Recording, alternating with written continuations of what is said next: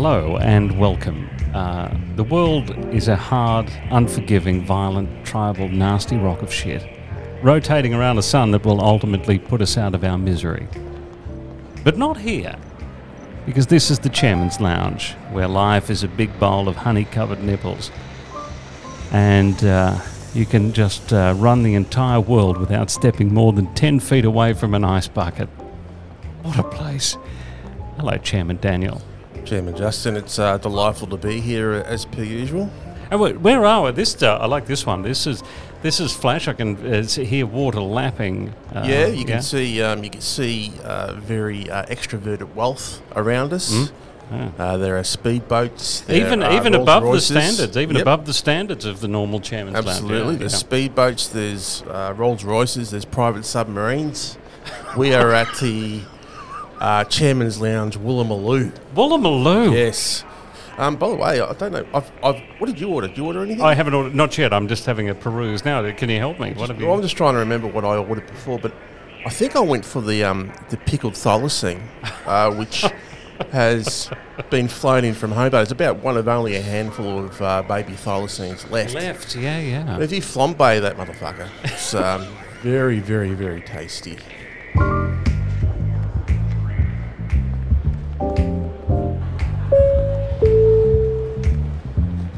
Tell me, Chairman Dan. Yes. How are your Australian values? How are you on your solid? Australian? Absolutely solid. You've got plenty.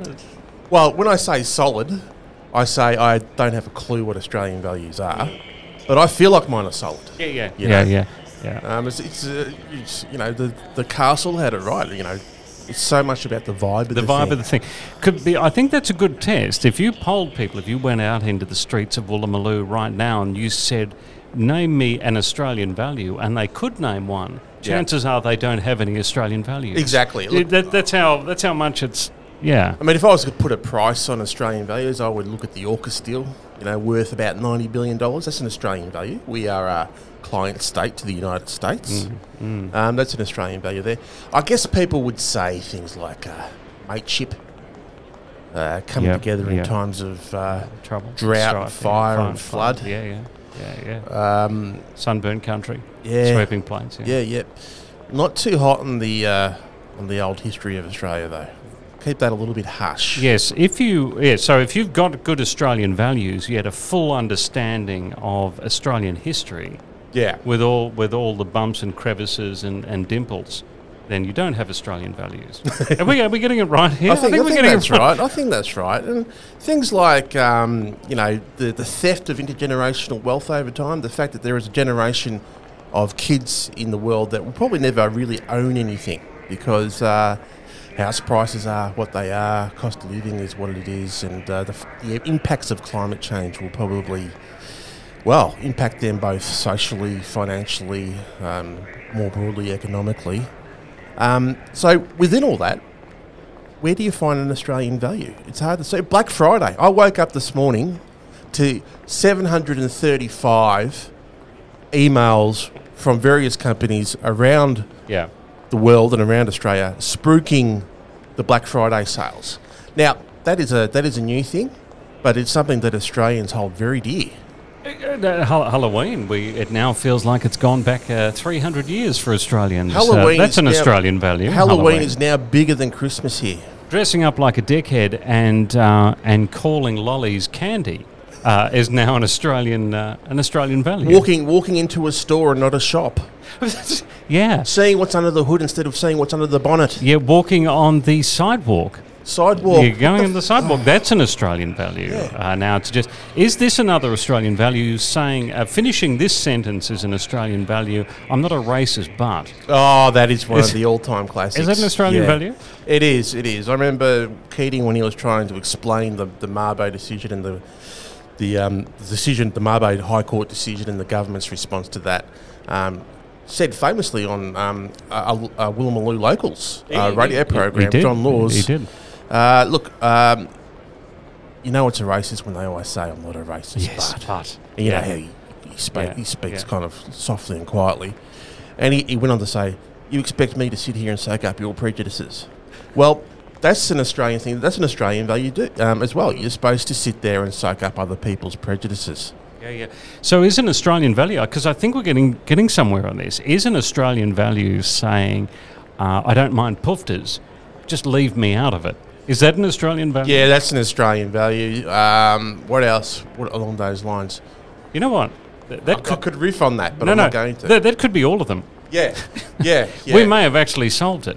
Yeah, one of the great Australian values is, that was all in the past. Get over it now. Oh, yeah, get over it. No, that's a great... why don't you just get over it? That is a cracking Australian value. Yeah. And let's not forget Captain Cook discovered Australia. That's an Australian value. Yeah. It's an Australian value. Yeah, absolutely. I'll tell you one thing that has become an Australian value. Protesting. Protesting, yeah. Here in the People's Republic, down in the People's Republic of Melbourne, last year the Chief Commissioner said on Neil Mitchell's program, actually, that last year in Melbourne there were 450 protests, ranging from all sorts of things that are obviously very important and dear to people's hearts, issues that we hope to affect and impact not only here but across the globe, but also a lot of cookers protesting for freedom and against 5G towers. Melbourne has become, the People's Republic of Melbourne has become ruddy good at it, and I tell you where they're not particularly good at it at the moment is in the UK, where they have just locked up 2 protesters, one for 3 years, one for 2 years, for public nuisance just for protesting about oil. Locked them up. Yeah, see, put them in jail. That's a problem. You know why that's a problem?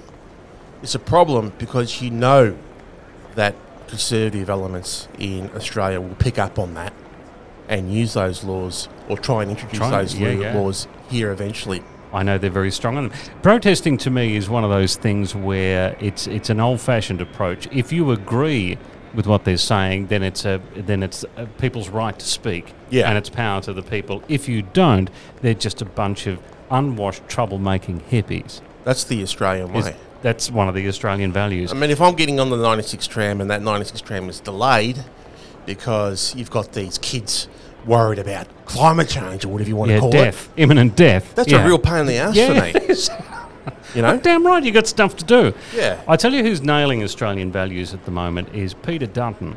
Yes, would you agree with that?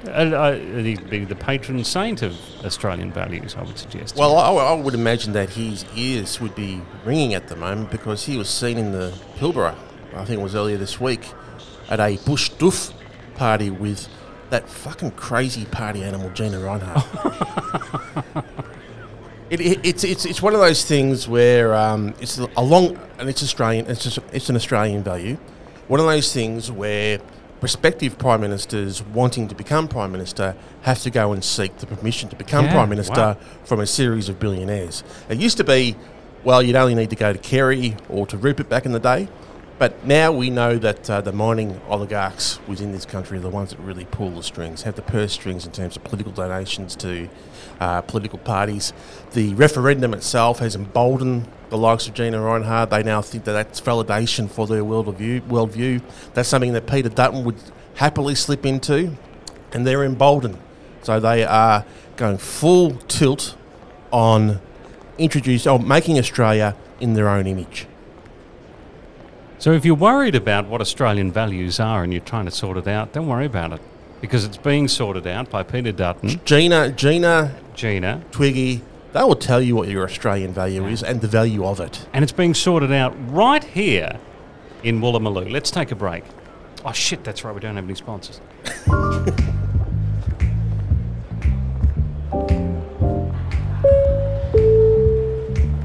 Speaking of taking breaks, and sitting behind microphones, Kyle and Jackie O have received more press than the Kennedy assassination in 1963. Yeah. I'd suggest for the fact that they're going to be transporting their show, piping in their show from Sydney to Melbourne. What are your thoughts? You're a radio professional. What are your thoughts on this? Well, like the Kennedy assassination, all of us will remember where we were when we heard that they were being paid $200 million in a 10-year deal and then broadcasting into Melbourne as a result through Kiss FM. Yeah. I remember where I was. Something that I'll never be able to wipe from my memory.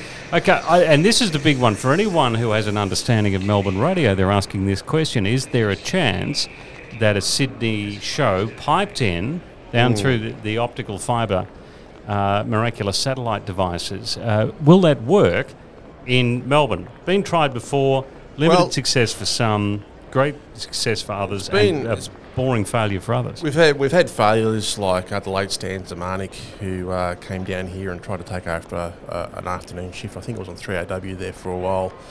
There's been attempts to broadcast Woolloomooloo local John Laws into Melbourne. I think there was even attempts to do it with Alan Jones. The experiment, and history tells us that Sydney stuff in Melbourne does not work. But there is one person sitting not too far from me that thinks that this might actually be a winner. Let's say you're the person not too far from me.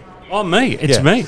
I agree with you. I actually think it's going to win. We'll go on the record here at the Woolloomooloo Chairman's Lounge, and I'll tell you, I'll put $20 on the fact that there'll be number one FM breakfast in Melbourne by the end of the year.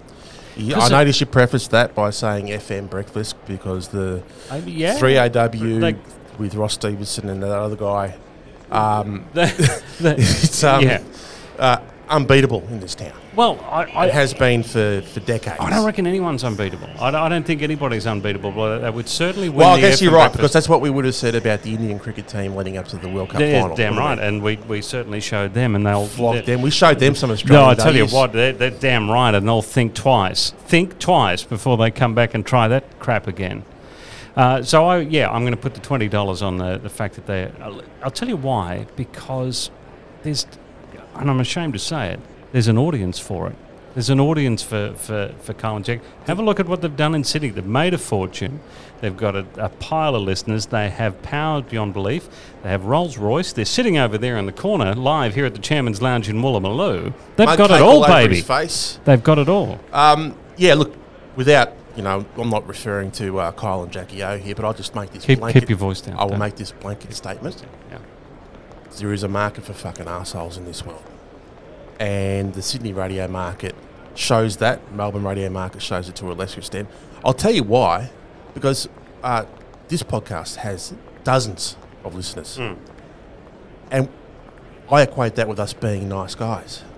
So maybe if we want to get to like the $200 million mark in terms of our salaries around this, maybe we need to start becoming fucking assholes ourselves. Let's take a break. Oh, fuck, that's right.